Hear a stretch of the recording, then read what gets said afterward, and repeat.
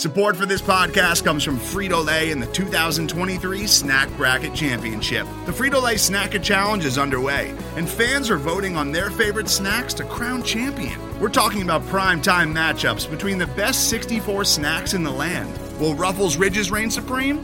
Can Doritos defend their dynasty? Or will Smart Food use their smarts for a surprise upset? Only you can decide.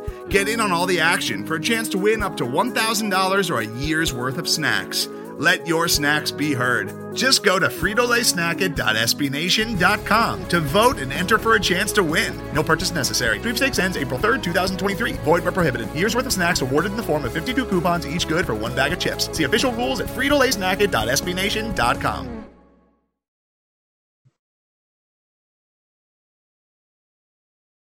Hello, everyone, and welcome to the Only Colors Holiday Takeover Spectacular.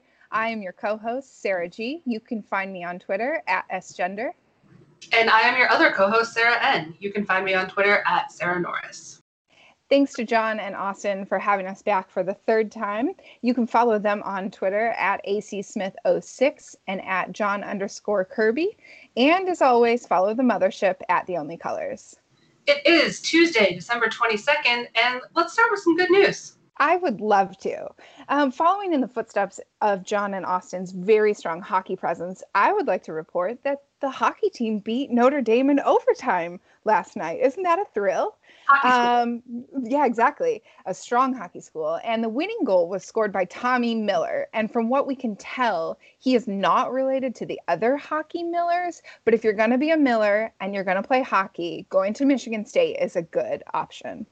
And if he's not related to the Millers, which, again, we cannot find any evidence that he is, imagine coming to Michigan State and playing hockey and having your last name being Miller and not being a Miller. Like, good for you. Good for you. I'm proud of him. So thank you for that win, sir. I don't know anything else about the hockey team, but it seems like they're doing some winning. So that's great. Winning's good. Speaking of winning, the women's basketball team, undefeated. They are ranked number 25 in the country. They've got upcoming games against Oakland and Purdue, and then a big matchup with number 14 Maryland on January 7th. So keep your eyes peeled for those games. I believe the Oakland game is today, this morning, so in case you don't have anything better to do. So I want to support a great team. You should watch our ladies. And also watch an 11 a.m. on Tuesday basketball game, which is a wild time for basketball. Truly a wild time. So it's the holiday season. Merry Christmas, Sarah.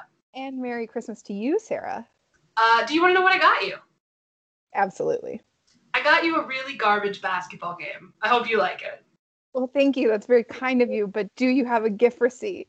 Guys, we did not want to come to you with this type of game. Honestly, when we were doing a run through yesterday, we were feeling great. We were like, yeah, it's going to be awesome to talk about a win.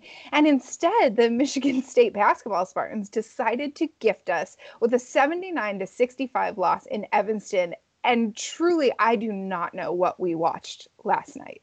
Yeah, that wasn't fat and sassy. That was big and bad. We got run out of the gym from tip. It was astonishing. Yeah, we should take this one back, return it from whence it came. From the tip-off, which I would like to note was taken by Aaron Henry.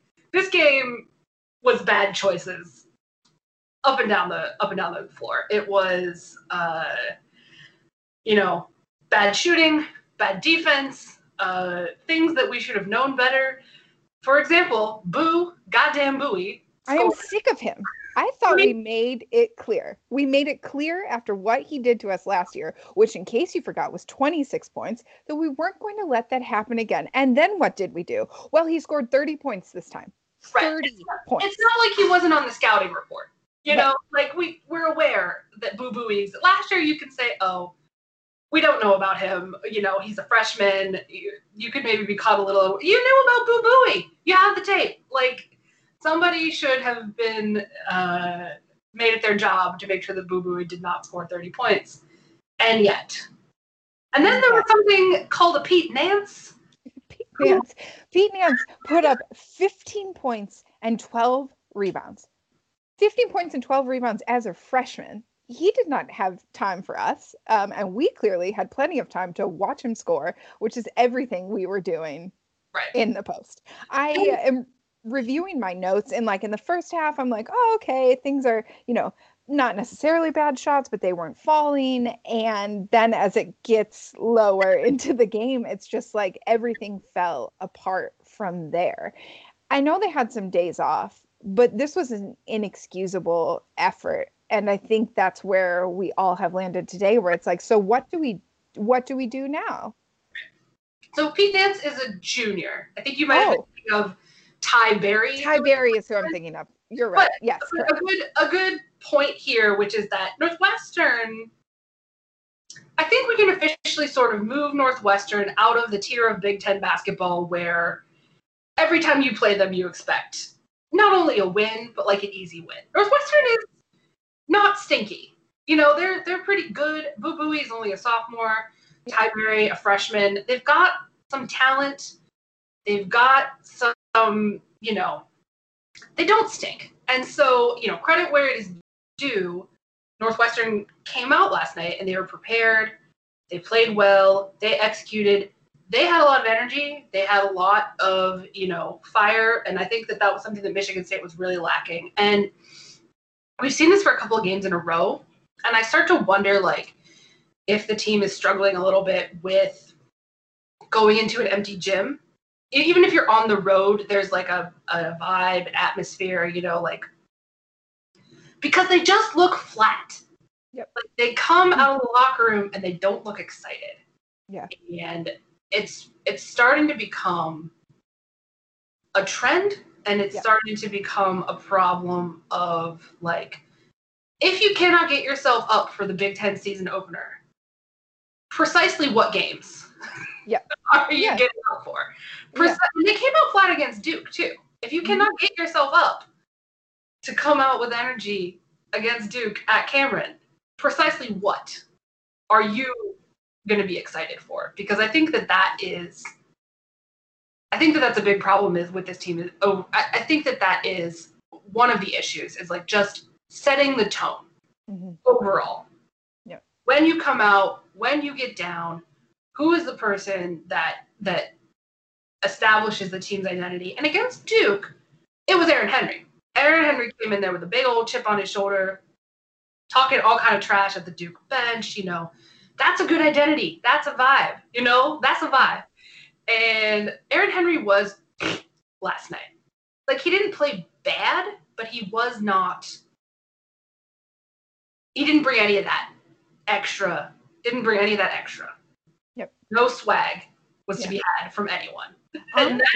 We were missing it from everybody. And I think I was doing, some reflecting on who we are and what we hope to be. And I think up until this point this season, it is not that we haven't missed Cassius and Xavier, but I think we've gotten away with skating by, right? Last year, they could always look to Cash to pick them up. And in fact, in the Northwestern game, I think it was last year, he was the one who turned it around many times last year. But especially in that game, if we're comparing the two. And it was their game plan, at least the players, I'm certain this is not what the coaches prepped them on. Their game plan was to wait it out, right? And hope that it stopped. Hoped that Northwestern started to miss. Hoped that Northwestern crumbled to Michigan State, and hoped that somebody figured it out, but none of the players themselves were looking within and saying, I'm going to be the one to figure it out.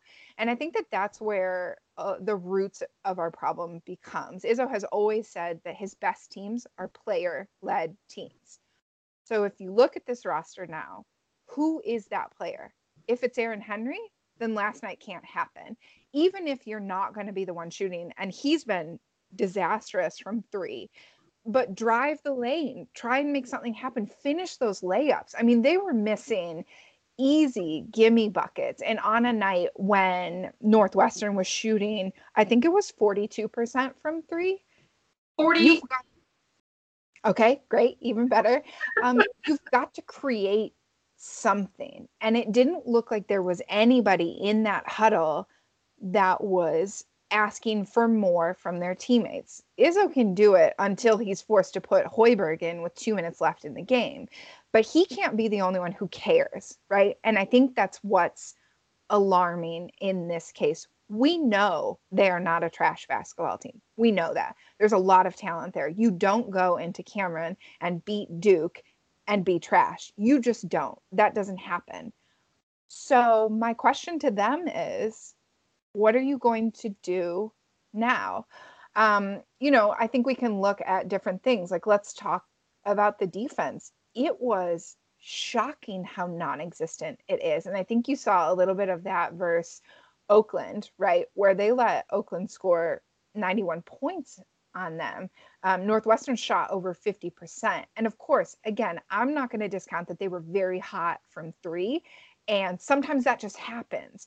But if you're watching them do that and you're letting people blow by you, that's a big Michigan State question, is how is that acceptable? That has never been something Izzo has done. And so it's like we've seen both ends of the spectrum on defense for them, right? So at Duke, I say Duke and Notre Dame were probably some of the best defensive games we've seen out of this team. And then you see Northwestern where they refuse to do anything. And so you're never going to stop any team. I don't care who it is, if that's how you're defending or not defending, as it were. And we've John and Austin have talked a lot about perimeter defense. Everybody on Twitter has talked a lot about perimeter defense. And the perimeter defense has been lacking. But if you remember last year, we also had a little bit of a problem with perimeter defense. Guys like Boo Buie and others, just went off against Michigan State. My bigger problem last year was, again, Pete Nance getting whatever he wanted down low. And the defense was bad from the baseline to midcourt. There was not a single spot on the floor where the defense was working. And it was bad. And I think that when we talk about leadership, obviously we miss Cash as a floor general. But another thing, do you remember that article that I think was in The Athletic last year about how Xavier Tillman was like postman dad to all of the other big, having them do their film sessions and yada, yada, yada. And I think that that's also a presence that's being missed among the group of bigs, Bingham, Kithier, Hall, Marble, Hauser, I'm forgetting anyone, Sissoko. We don't have someone down there to sort of, again, set the tone for what is post play on this team, right? When it was X in there, you knew what he was bringing and what the tone was. And somebody needs to set that tone. And I think that last night, there's so much to talk about in this game. There's so much bad. It honestly is every bad thing about this team happened in this game. Every single bad, flawed thing that could happen did, except for turnovers. I believe there were only 7 turnovers. So great job. But I think one of the things that for me... There were 8, but still. I think one of the things for me that really stood out is the big play. The rotation needs to be cut down. At this point, the Marcus Bingham experiment has got to end, except in special circumstances, if you need to throw a body at a Luka Garza for just pure garbage foul minutes. And the Thomas Kithier experiment has got to end. Yeah, he was real bad yesterday. He played 19 minutes. He took 2 shots. He had 2 points and 2 rebounds. What? He brings absolutely nothing to the table. And I know that John is fond of saying that he is a garbage man. He's not a garbage man. He is garbage, man. He is garbage. He is so bad. I mean, I fail to understand what he offers that Malik Hall or Julius Marble does not give you. Because it's certainly not athleticism. It's certainly not energy. It is certainly not buckets. I don't understand what the coaching staff feels he is bringing to the table in this situation. I just don't get it. To echo that too, I guess my concern there is if they're still starting Kithier then how bad is everybody else? And that may not be true. It may be they see a matchup that's better or something. But I guess my question would be like, would you start Marble? I'm certainly not going to start Bingham. Are you going to maybe start Malik? Yeah, maybe start Hall Malik. is the logical person to start there. I think that Malik is more of a 4 than a 5. I don't think that he should really start in that center position. And with Marble, Marble only played, I think, 9 minutes last night. Yep. And was excellent every time he came in. He's got so much pop and so much energy. But like, with Marble, there may be a conditioning issue. I can't think of another reason why he doesn't get more minutes if it's not. But 9 minutes yesterday was terrible. It I look at the team and I say, what are this team's strengths? Yep. And I think it's athleticism, it's speed, it's height. And if you're looking for people to provide energy, you're going to have to put in more of the guys who come in off the bench and give the team that life. And I think Malik played so well yesterday. And then down the stretch when it was like sort of close, like maybe when they had cut it to like 10 or 11, he was on the bench and you feel as though that was a wasted opportunity. I think something that really stuck out to me there is he had a few good series, and it honestly looked like he was the only one really trying. And then I checked, and the lineup on the floor was Kithier, Foster, Langford, Hauser, and Gabe. And I did not like that one at the least. And so I know that Izzo has said that he is still trying to figure out his lineup, but the Big Ten play has started, and so it's time to figure it out. I think the other spot that we haven't spoken about, and I think everybody is real confused on, is what's going on with Rocket. What's happening there? There is some discussion that he may be playing through a stress fracture, but he's clearly not right. And I think it's not just he's playing poorly, his attitude is real poor. And I understand like being frustrated, but you could see the disinterest on his face on the bench. And that's something that I worry about. I think he can come out of it, but I think he's really got to talk to himself. And also, if he is actually hurt, and you could see that his shots were awfully flat yesterday, why is he playing? Why are you not getting him the help he needs? I know that we don't know the nuances of what they're actually doing for him, and it's all just speculation that he's injured, but I think he was dealing with an ankle injury at the beginning of the year. It's troublesome to put him out there and watch him play like that. And you can afford an off night for Rocket if it's in a vacuum, but if it's also an off night for Hauser and Henny and Gabe and pretty much everybody else, you're going to lose every time, right? Because they're not feeding off of anybody. I will conclusively say that if the whole team plays bad, they're going to lose. Yeah, you're right. Strong. She's got a strong opinion, folks, and I think she may be right. I think the thing about Rocket is he is, and we talked about this with Henry last year. So like in that sophomore year, right? He had so much success. He was playing so well at the end of his freshman year. But I think he is like Henry in that when he's feeling it, he will shoot from the logo and he'll drain them and he'll put up a little 3 goggles and and then he'll be amazing on defense. That's how he played in the Duke game. But I think that what you see last night, and what I think a lot of people interpreted as like indifference or like pouting, is just that like when he's not playing well, he doesn't enjoy it. As a person who hates doing things that I'm bad at, I understand that feeling. Yes, absolutely. So I think that like this gets back to like the attitude, right? Like I want Rocket and Henry and Malik and Marble and everybody to come out there sort of with that, like, again, if this is going to be the attitude. With Cassius, it was all kind of very like calm waters, that was sort of the attitude of the team, like it's all going to work out. But like if they're going to come out and be this sort of like swaggy chip on the shoulder team, like they've got to do that and they've got to get up, they've got to have that energy from the tip off, even if they're playing in Ryan Arena, in an empty gym on a Sunday night, during Christmas week. It's like, it's so hard to imagine. But yeah, you got to bring your own energy.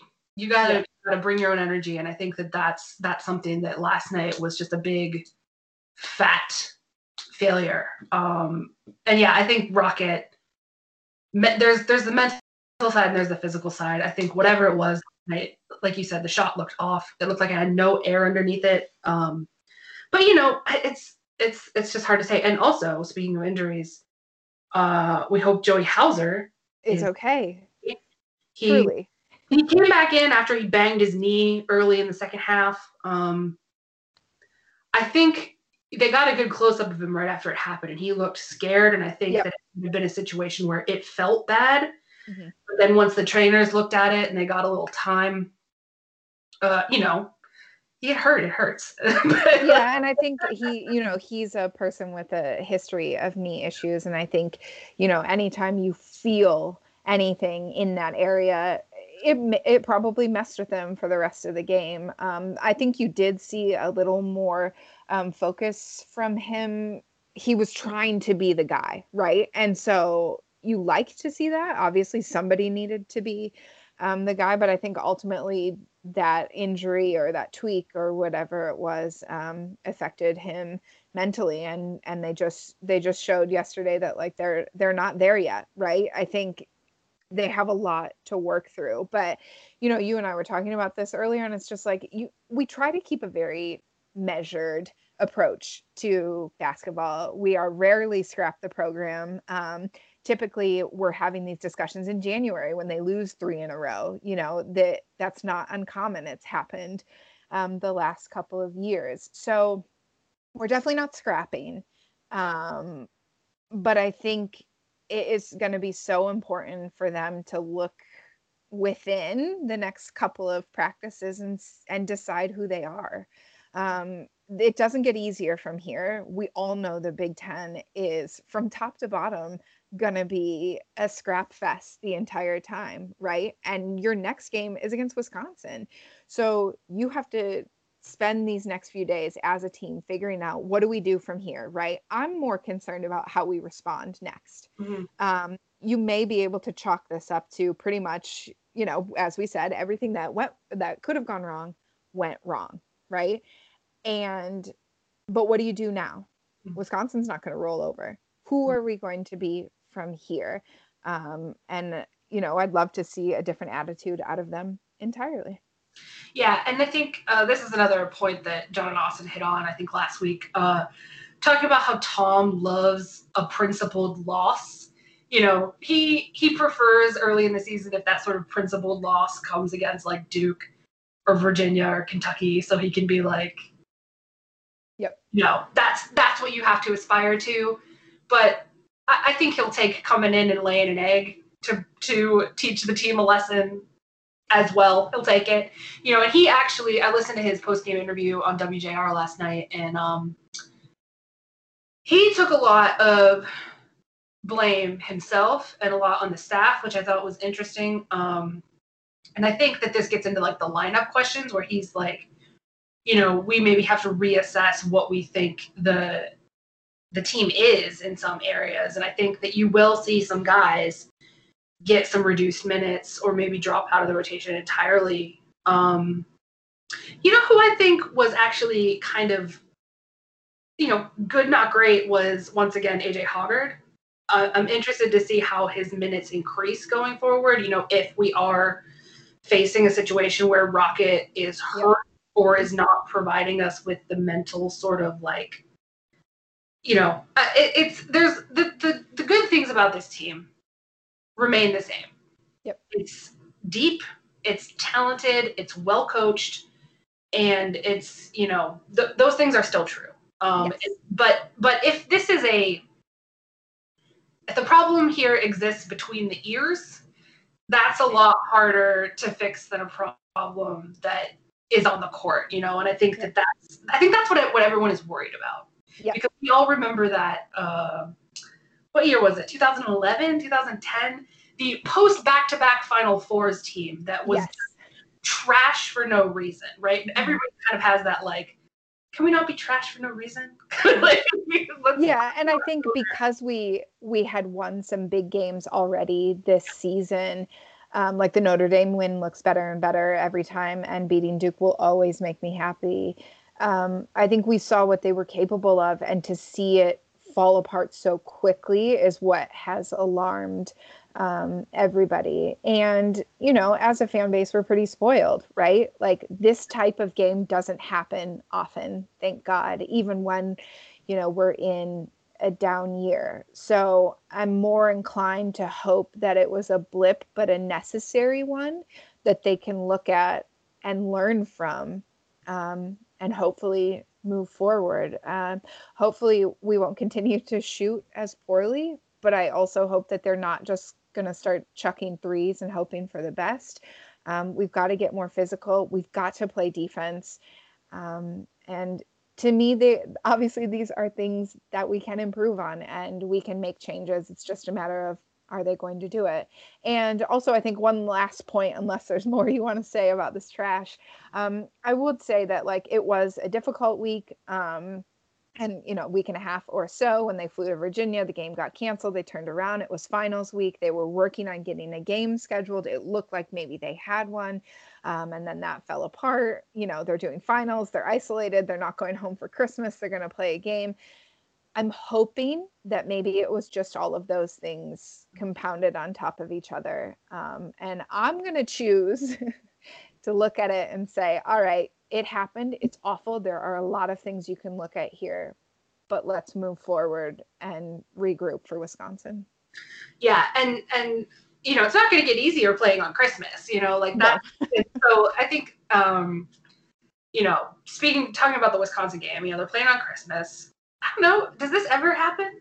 I can't remember it ever happening. I don't think they often play on Christmas, if ever. Clearly, we've done a lot of research on this, but I don't recall many Big Ten games. I know they would play around Christmas, but if I remember correctly, never on. And they usually have like a couple days off there. Like they used to not let Derek Nix go home for Christmas, remember? Because they were worried he would gain all that weight. Yeah. So I just remember little stories like that. But I think playing on Christmas is relatively rare. But I'm for it because honestly, what else am I going to do? I like it too. And I think it's interesting. They mentioned in one of the recent games that Tom was reaching out to like Steve Smith and probably Draymond Green and talking to them about playing on Christmas since they do it in the NBA, just like, you know, kind of to talk to the guys about it. But Wisconsin, I haven't looked at the updated rankings. They were number 12. Have they? I think we're number 12 now. So yeah, so they cannot be. They can no longer be number 12. The rankings just got updated, so they are now number 9. So they started the season in the top 5.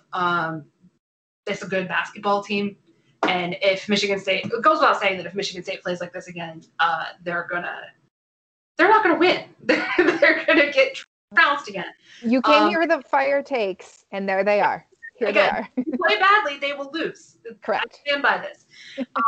This game is at home, which is nice, but it is kind of a short, well, not that short of a turnaround, a couple days. Yeah. Wisconsin, pretty much the same team that they were last year. Nate Reavers, Micah Potter, Brad Davison, and Demetric Trice, all back again. I will point out that Wisconsin is the leader in the clubhouse for the most members on the Perry Ellis How Is He Still Playing watch list. And these are players that you swore should have graduated, 5 to 10 years ago, but yet somehow they're still playing.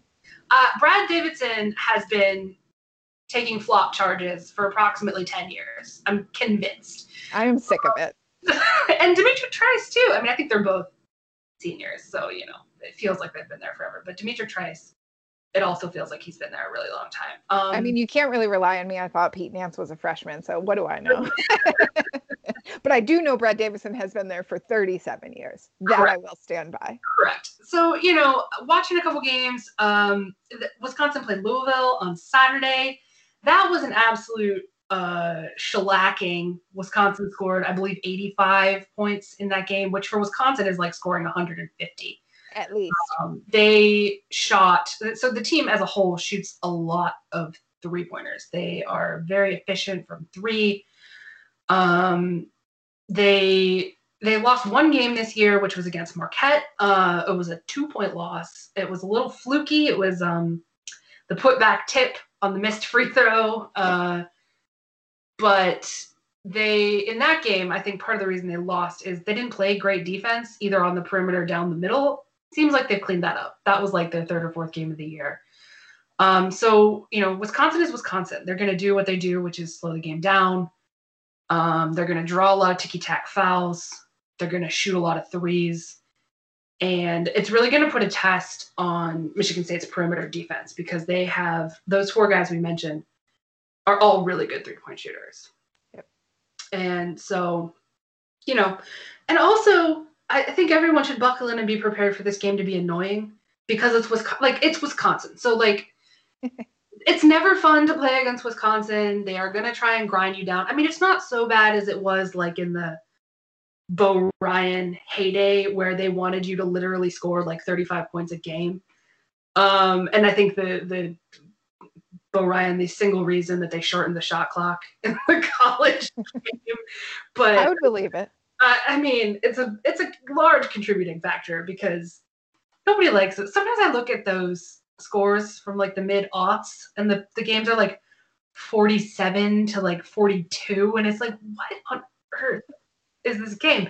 So yeah, Wisconsin, they're not quite that slow anymore, but they do still try to slow the game down quite a lot. And this is a big one where we say Michigan State sort of has been playing down, sort of getting caught up in like playing into the other team's strengths. And like, if Michigan State tries to play this game Wisconsin's way, it's not going to be a good time. Michigan State should not play slow. They should not jack up a bunch of threes. They should do what they do well, which is pass the ball a lot, get points in transition, do the things that make them successful. Because if they try to play Wisconsin's way, it's going to be, it would have been nice to play Virginia because Virginia is basically Wisconsin East. And, it would have been nice to have that warm up for this game, but. Yeah, I agree with you there. And to be quite frank, I do not want to watch this Michigan State team try and play Wisconsin's game. I think we saw what happens when we play someone else's game and hope for the best. I would rather not hope. I would rather completely turn around and play good this time. I'm going to say it. I would like them to play a good game and not the bad game. Do the good basketball. Yes, it's very honestly, it's Christmas. It's red versus green. You cannot get more festive than that.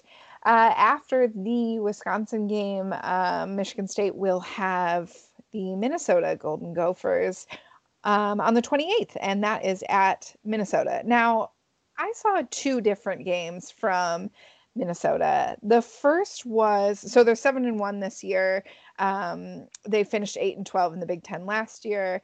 They have to replace Daniel Oturu, who was drafted by the Clippers, and obviously we know how good he was. So the first game I watched for Minnesota was the Illinois game. And my friends, I believe that they forgot that Kofi Cockburn plays basketball because he ran all over them. And by run, I mean he just kind of bodied them around, which is what he does.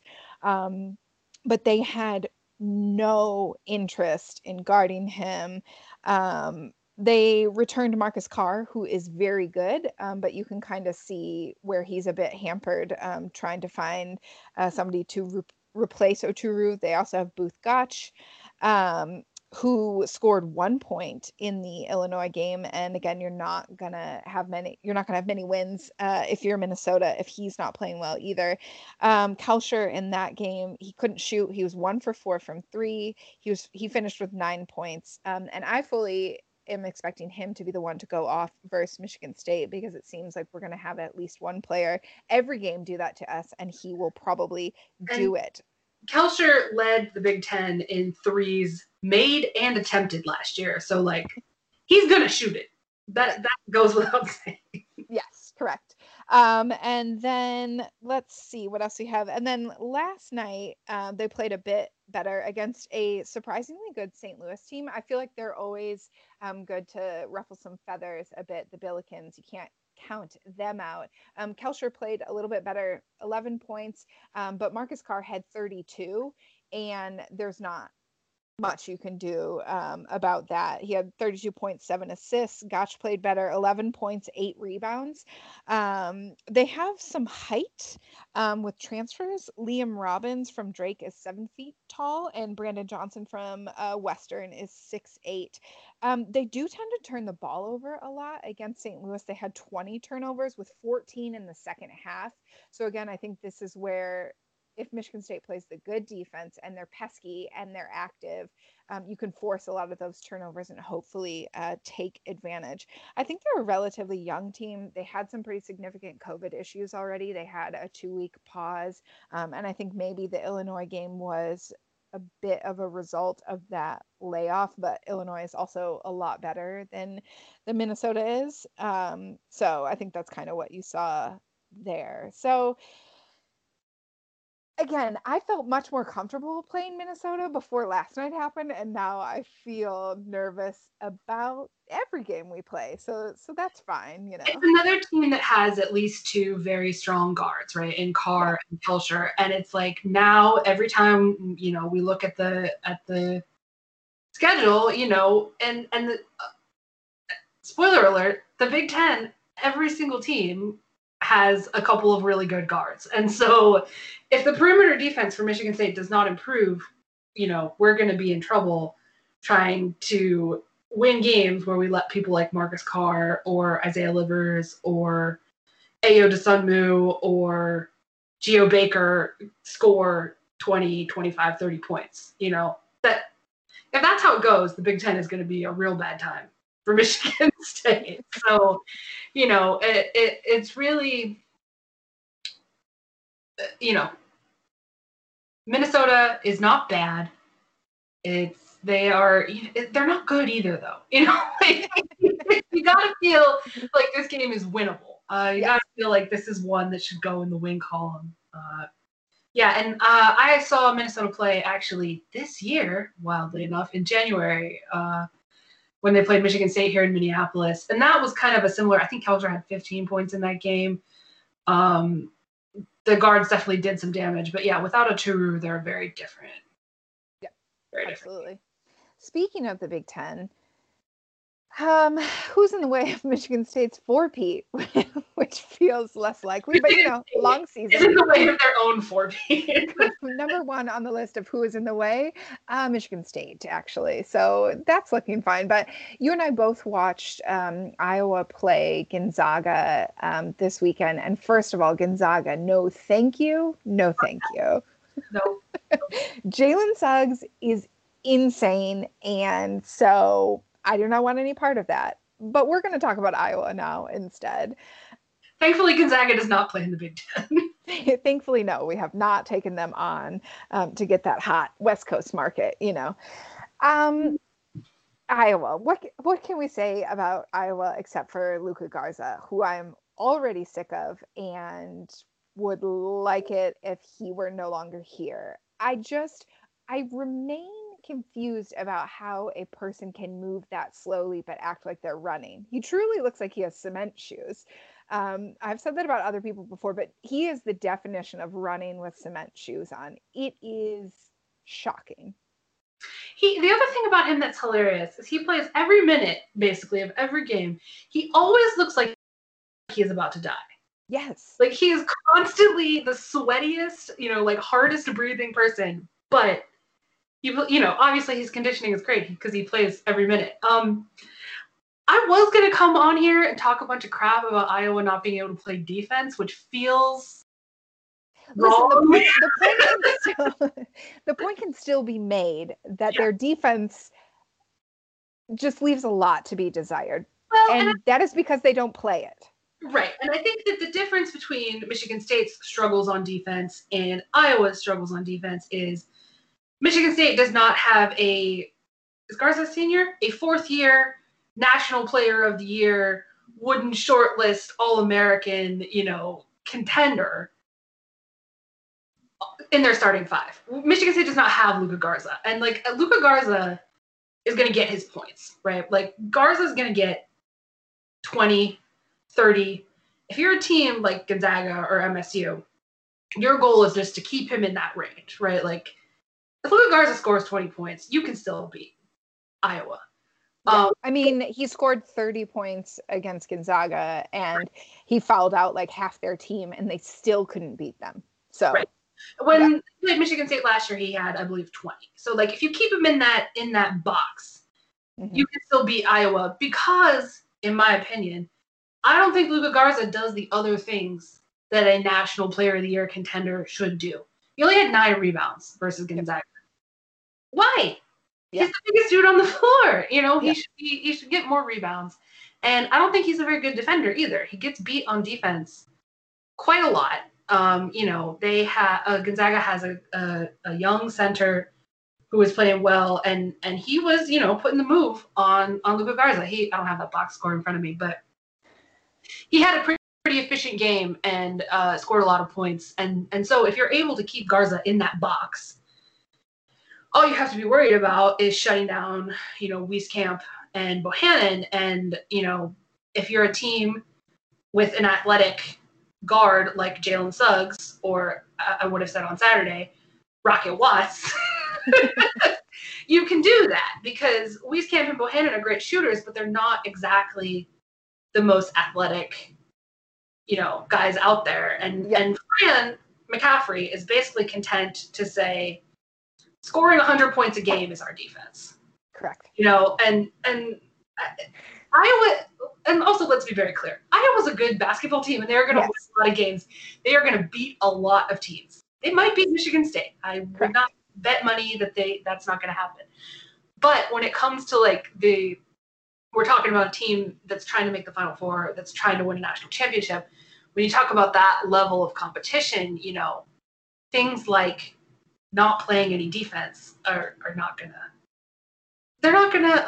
work out too good for you. But I think when it comes to Michigan State and Iowa, the big question, of course, is like who's gonna fill Xavier Tillman's role as Luka Garza's father? I don't know, and to be quite frank, I am not ready to think about it because I think this is probably one of those scenarios where Tom and Dwayne do the classic center by committee. Yep. Just body. Yep. I think you have to. Yeah, and that's probably, you know, and that could work. You know. Sure. You might as well give it a whirl. Might as well give it a whirl and see how it shakes out. Also, you know, looking other places in the Big Ten, I'm going to go ahead and say Illinois. I've watched an extraordinary amount of basketball from the Fighting Illini. And obviously when you return Kofi Cockburn and Ayo Dosunmu, you're going to be good from the jump, right? I mean, that's so much talent. Kofi looks like he learned how to play basketball, which is exciting for him. He looks less confused at times when people pass the ball to him, and he's a body. And so there's not an easy answer to him. They are, you know, they lost to Rutgers last night. Sorry, Rutger. Whoops. But Rutger looks increasingly talented. They return a lot of the same guys, so I didn't take a whole lot of slack out of that. You're going to get a lot of losses in the Big Ten this year, just because everybody's going to be beating up on each other. So I think they're clear to challenge Iowa at the top, and Wisconsin. As for Michigan, I don't really know anything about them, to be honest with you. I haven't cared to check them out too much yet. They haven't played in a long time. I think when we checked, they haven't played since the 13th of December. And so they've been on pause for a while, so not much to see there. I don't know. Do you have any Michigan thoughts? Or Hunter Dickinson is quite good. He's a freshman center, 7-footer. I watched the game where they tried to lose to Oakland. Yes. And they won in overtime that game, I do believe. Yes. And what happened when they won in overtime is somebody pulled on Juan Howard's sleeve and said, "Do you know that there's a 7-footer on the bench?" Because basically they just worked it inside to Dickinson the entire, you know, overtime and the last part of the second half. So, you know, he is, I think, pretty good. And they have Isaiah Livers still, which is an important piece to their success. But I don't know. I remain out on them because I always will. I'm just petty like that. Yeah, I think they're no longer in the top 25. They were at one point. We were kind of like pulling together all the ranked teams to discuss. It's always worth talking about Michigan because they're there. Yeah, they also have Eli Brooks. They have Shawnee Brown, who I believe is a transfer from Kentucky. Mm-hmm. So they have some talent, Brandon Johns. It's interesting because most of the Big Ten, and Franz Wagner, who could forget? Who could forget, yeah. A lot of the Big Ten returns, the Big Ten by and large looks a lot the same as it did last year. Michigan is one of the most changed teams. Maryland is another one, losing Fernando, and they had another person who was good that I can't remember. No, it's gone. But most of the Big Ten, Wisconsin, Illinois, Iowa, Rutgers, Michigan, a lot of the really good teams look mostly the same parts. So, it's going to be a lot of the same from last year, which is a lot of teams beating up on each other, a lot of losses. Kind of Sarah alluded to earlier, Michigan State is always good for a sort of mid-Big Ten crappy loss. Maybe we just got this one out of the way early. And also, now that I'm thinking about it, Michigan State has been threatening to lose one of these early Big Ten games for the past couple of years. Like we did try to lose to Rutgers in December last year. It's just so you can't say it's really out of character for them. Yeah, but I think like everybody is saying, the Big Ten is going to be a dogfight, and I'm excited to see how it plays out. I'm skeptical of a four-peat because it's nearly impossible. And there's so much talent in the Big Ten, but I guess we'll see. You never know what could happen here. Yeah, it should be great. I'm looking forward to some good basketball. That Illinois-Rutgers game was very good. So, should be more and more good games as the Big Ten season gets on. That's true. Right. Well, Sarah, should we take that commercial break? Yes, so we're going to take a commercial break, and when we're back, football? Football.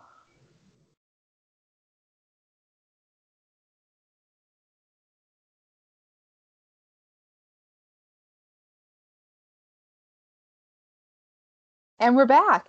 I don't know if that worked. I was given really detailed tech instructions from Austin. So if that worked, great. If it doesn't, you can blame him. Anyway, Sarah, who knew going into today that we would be excited to talk football or maybe feel less pained to talk football?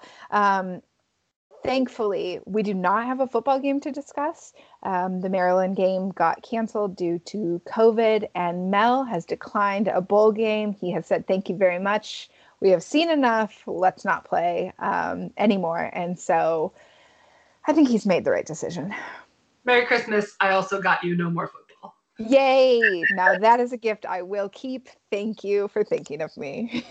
A little bit of a bummer that they didn't get to play the Maryland game just because that's a game that felt like winnable-ish, and it would have been nice to see another outing. I also would have liked to see those Script State helmets that were allegedly planned for that game. That would have been beautiful. Now, neon scripts, that's a topic for a different pod, but let me just tell you, yes, thank you.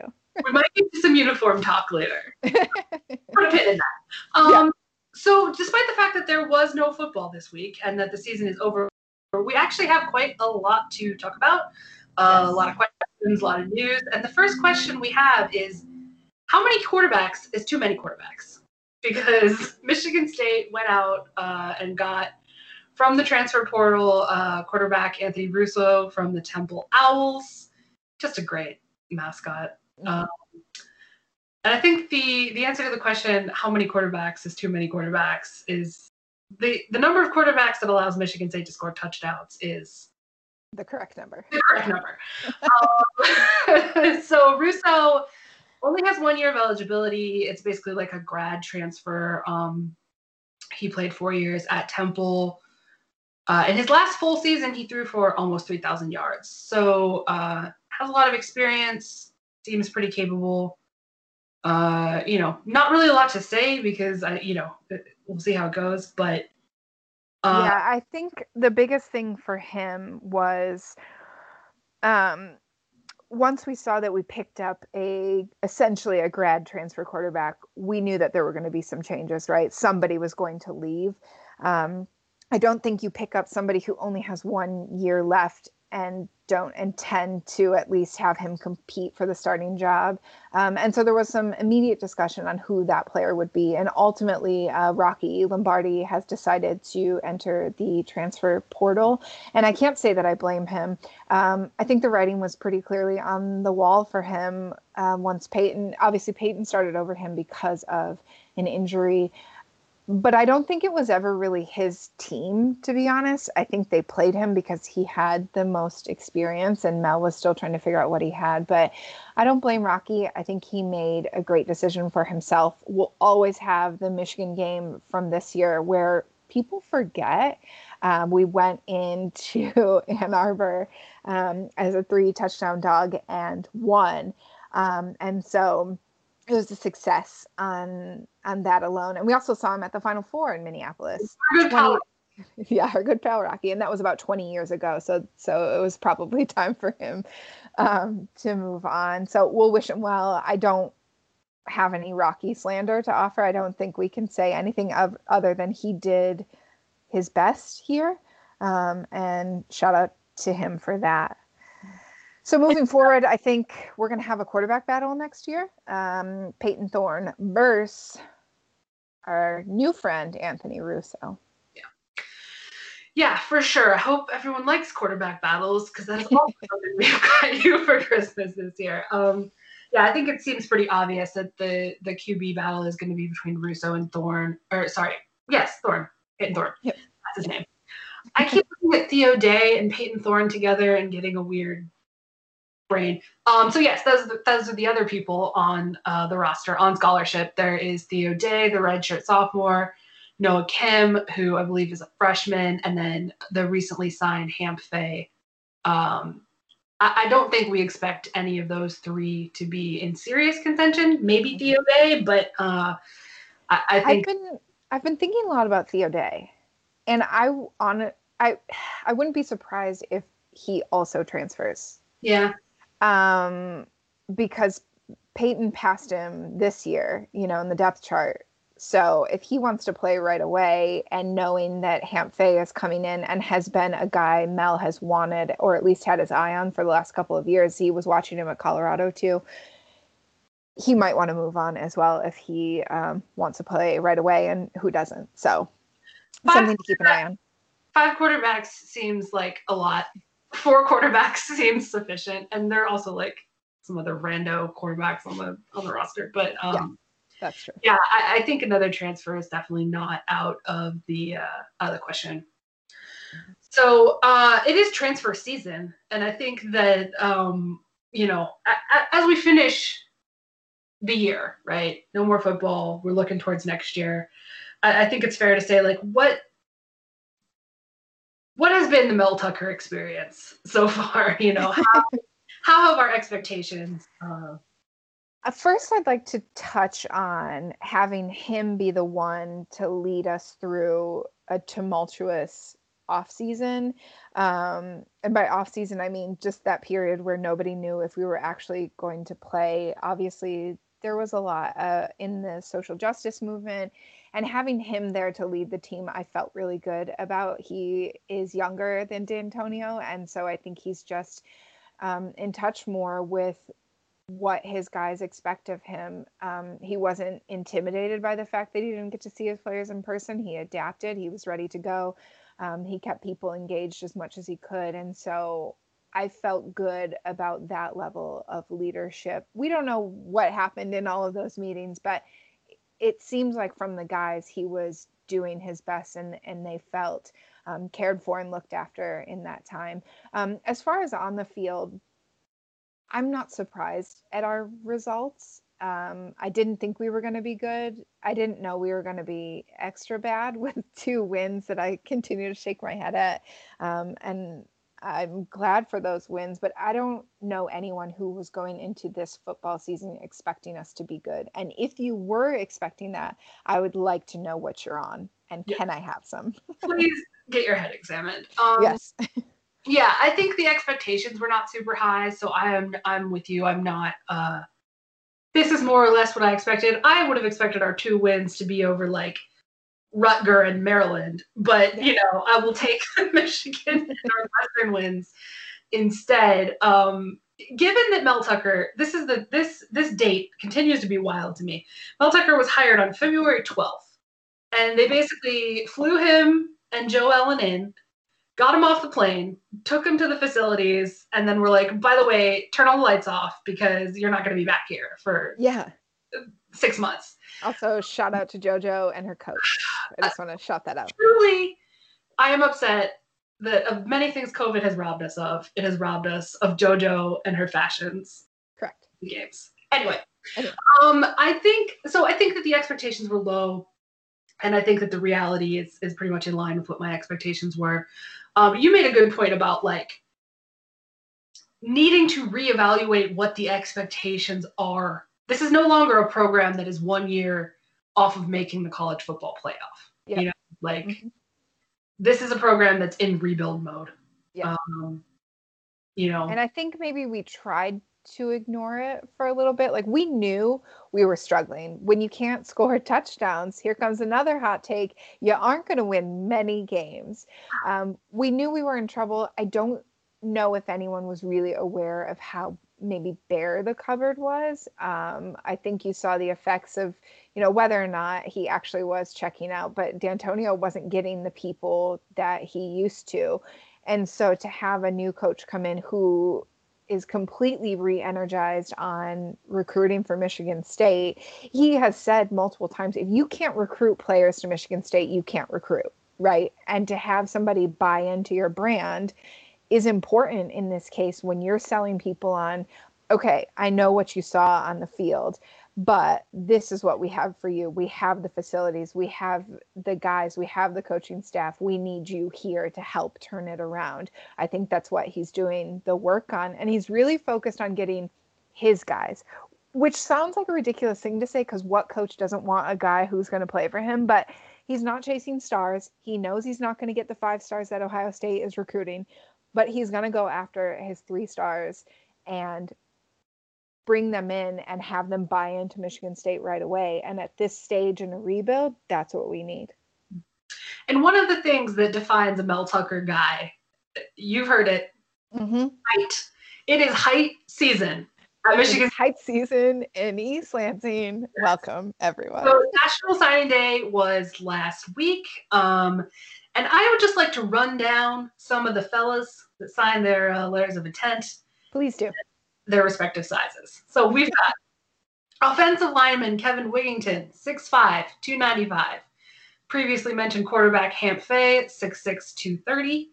Offensive lineman Brendan Baldwin, 6'7", 315. Yikes.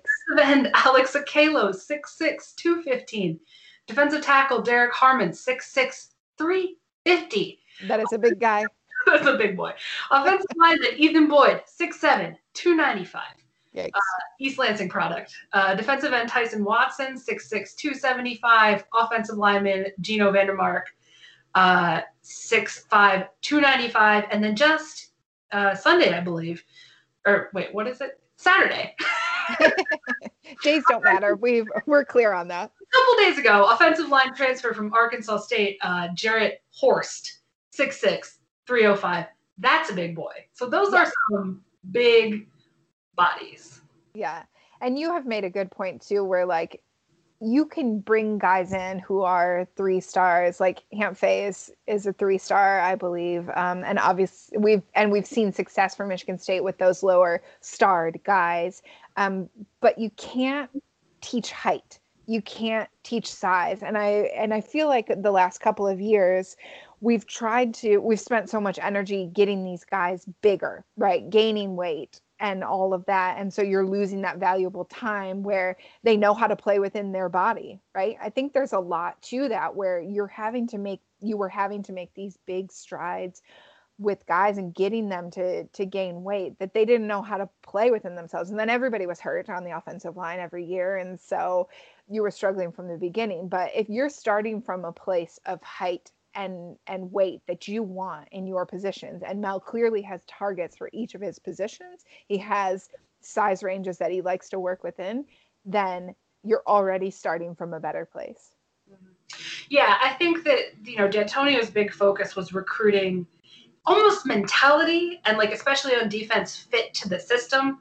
We needed guys to play the star and the Sam and, whatever the positions were on defense. Mm-hmm. And it seems like, and then he thought, I will take those lower star guys with the right mentality and the right fit in the system, and I will coach them up to higher skill levels. And I think that Mel's philosophy is more, if you are 6'6" or 6'7" and you weigh 295 pounds, and you're a 3-star, I can help you with your skills, but, like, you're already the body size. And you look at teams like Ohio State, Iowa, Alabama, but, Ohio State's offensive line, I think it was last year, outweighed Michigan State's offensive line by like 50 pounds per player.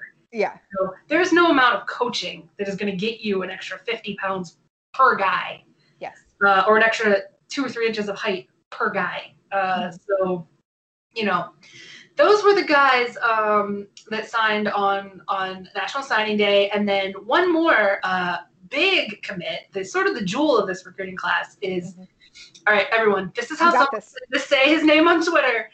And so if this is wrong, please let me know. Ma'a Nauteote was originally committed to USC. His brother. Hang on, I think it's notable that we flipped him, and he has been committed to USC since he was a freshman in high school. This is history there. Yes. And his brother was on the roster there as well, but then entered the transfer portal. So obviously something didn't go great there. I mean, I don't know. That's an assumption, I guess. But, if the brother was playing there and Ma'a was committed there and now they're both no longer interested, that's a big thing. He's also a big boy. He's a 4-star recruit. So it's always nice to get a flip from another big Power 5 program. Especially since we are awfully thin at linebacker. I think he could be a difference maker right away. And that's exciting. Speaking of exciting, transitions, we made another pickup from the transfer portal, and that is Harold Joyner, the 2. He is kind of a hybrid running back wide receiver, transfer from Auburn. And I don't care what kind of year any SEC team is having, getting a transfer from an SEC school is always a good get. Also important to note about Harold is that if you have not seen the video in which he is doing an entire gymnastics floor routine across a football practice field, I suggest you find it on Twitter immediately because his flips are incredible. But really, I think this was a nice pickup for Michigan State, especially when Audric Estime flipped to Notre Dame, which ultimately I don't think was surprising. I think when Notre Dame kind of came in late and offered him, we knew we had lost him. So picking up somebody with some experience is great. And also he considered committing to Michigan State when D'Antonio was there. So he was already interested. They made the right call and got him to East Lansing. And I think he's going to be an important guy to watch, especially as Michigan State is still trying to figure out its run game. Yeah, and I think that somebody with those more hybrid running back, wide receiver, Le'Veon Bell type skills is something that this offense really needs. We're talking about the cupboards being bare with D'Antonio. And one of the things that Michigan State has lacked over the past couple of years that they had in the years where D'Antonio was more successful is dynamic playmakers, guys with speed, guys with agility. In the past 2 years, the guys that we did have, like Jalen Naylor, missed almost the entirety of the season 2 years ago. Ricky White missed most of this season. But imagine, shout out to him for the one game. Shout out to him for that Michigan game. Ricky White always. But imagine, just picture Jalen Naylor, Ricky White, and Harold Joyner all on the field at the same time. Wow, I can't. with speed and with the dynamic ability, and not an offense, hopefully, that is going to throw an incomplete pass on first down, then run it on second down, then have a 3rd and 8, and then punt. Which was basically Michigan State's offense for the past 3 years. Yes. I would like to see something different, if I'm honest. Could we be bringing back the jet sweep? Could the jet sweep be back? I don't know if I'm ready to talk about that. We started with that Northwestern game, and now you want to talk about a jet sweep? I am not prepared. I will say a jet sweep. I don't hate a jet sweep, except if you're going to execute a jet sweep, you've got to have the right people. And the problem is we've been running slow-ass jet sweeps for 4 years. So maybe Harold Joyner is the answer. He could be the answer. I think he's going to be very exciting to watch. Another important get for this year is a long snapper, Hank Pepper. Mostly we listed him here because that is a great name. Hank Pepper.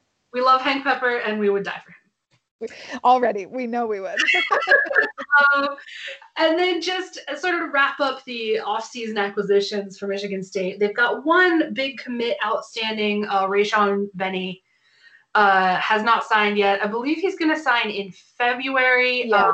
I don't know that there's a lot of noise about him potentially flipping, but he's leaving his recruitment open. So, we'll see how that goes. Yep. And then just sort of final football stuff. Happy trails to Naquan Jones, Shakur Brown, and Antoine Simmons. Ugh.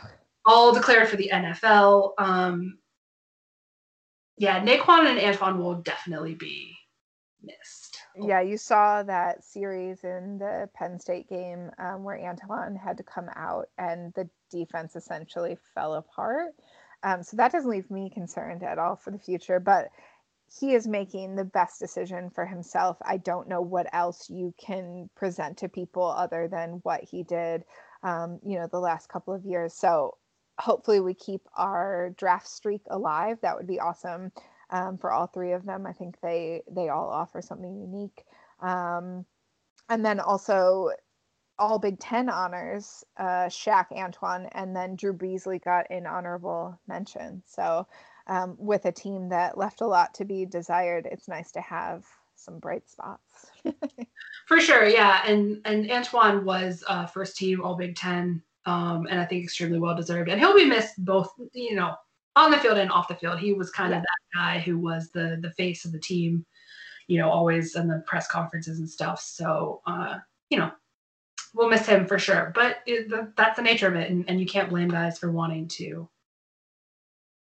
move on. And I think Antoine was a senior, so I think he would get one more year though with the COVID rules. I think another year, but I think you expect to play a certain number of years, and I think that I like you said, it's not like he was injured this year, had a bad year. He did just as much as anybody could do on a pretty stinky team. So I think that it's probably time for him to move on. And it's time for us to move on. Yes. Should we take some questions from all of our fans on Twitter who were so kind to submit? Yeah, and the first one is, and I really liked this question. So as you may know, Sarah and I are really big fans of the neon uniforms. Basketball, football. Neon forever. We love them. Yeah. Neon is great. And so someone said, what would be your ideal sort of neon uniform? I believe they were talking football, but we can talk about what would be the best neon uniform we could think of for football? Great question. Very good question. I think that my issue with the current neons is that they have too many things on the jersey. I think the name placard is too big, and I think with the neon and the white, they look a little bit janky. So I would like to see, hear me out, the neon pants from last year. Because first of all, bring those back. The fact that they played without the neon pants this year, I'm not sure I can forgive them. But neon I'll try. pants. And then I think the jersey should be more like the basketball uniforms that had the black with neon. Mm-hmm. So I would say neon pants, black jersey with neon accoutrement, and then green helmet dark green helmet, neon Gruff Sparty. What do we say? Interesting with the dark green helmet. I don't think I agree with you there. I would challenge them to go neon helmet. Think Ooh, about it. neon helmet. Think about it. Is that legal? Surely Oregon plays with something I'm pretty neon, sure Oregon has a neon. or Baylor or something. I would go neon helmet. I like your idea. I love black and neon. I was actually hoping that the basketball uniforms last night would be black and neon. When the basketball social media team released that video of Gabe in the new alternates, I was hoping that's what we were getting. But unfortunately for these black alternates, I think they're going to go in the pile with the silver Duke uniforms that never saw the light of day again. If they did play in those again, I've just blacked it out of my mind entirely. Those were horrible. Everyone knows what I'm talking about. But last night I thought they just felt flat. I'm all for an alternate. I think it's fun. It's not something you do every day, except for when we started wearing the scripts all the time, which I am for. But a black uniform with a tonal Spartan head fell flat for me. I think you could have popped. Read on TV at all. No. The freeze piping down the one side, the Spartan head on the center, it did not read. They could have used, honestly, a little neon. Exactly. If they would have popped some neon on that black, I would have been very happy. And they've played in black and neon jerseys before, and I liked those. But last night I wouldn't. Even if we had won, I think I would come out of there saying I'd rather not see those again, just knowing we can do so much better. Head to toe neon is never a problem for me. I say blind people, if we've got to use that advantage by coming out there in full neon, let's use it. Let's take that and run. But if that's not an option, I think black and neon would be my next choice. Yeah, and I actually don't mind the dark green with neon, especially for football. I just, like I said, the current iteration of the jersey, I don't like how the state goes kind of like armpit to armpit. I don't like the way it looks. So yeah, I think that Sara and I are in agreement when we say more neon, not Absolutely. less. Yes, definitely correct.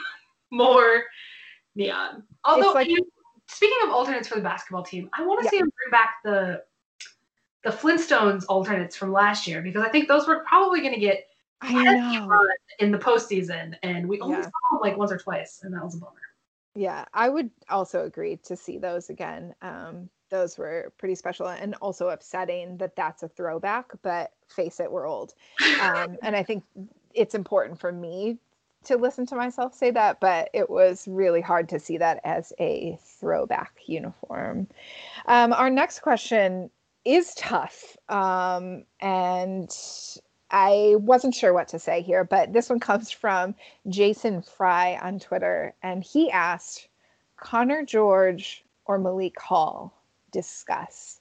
And this felt like a personal attack to my brand, to be honest with you. It felt like a personal attack. So I don't know how I wronged you, Jason, and I apologize. It's hard for me to pick, to be quite frank, but I think I'm going to go with Malik. I think Connor and I had what we had several years ago, and I appreciated anytime he came in and hit a couple, and that's fine. But I think that Malik and I have more opportunity to grow, and I think we've only seen the beginning of what he can do. And I'm going to stand in line as president of the Malik Hall fan club, and I feel good about that. But it was hard. It was really hard for me to pick. What about you? I don't have quite the affinity for Connor George that you did, so this is less hard for me. I will, if somebody had said like Xavier Tillman versus somebody, I would have had more feelings. But I'm a Michigan State basketball stan free agent right now. I'm still looking. Wow. I'm still looking for the player that's going to fill that Xavier Tillman shaped hole in my heart. Well, good luck.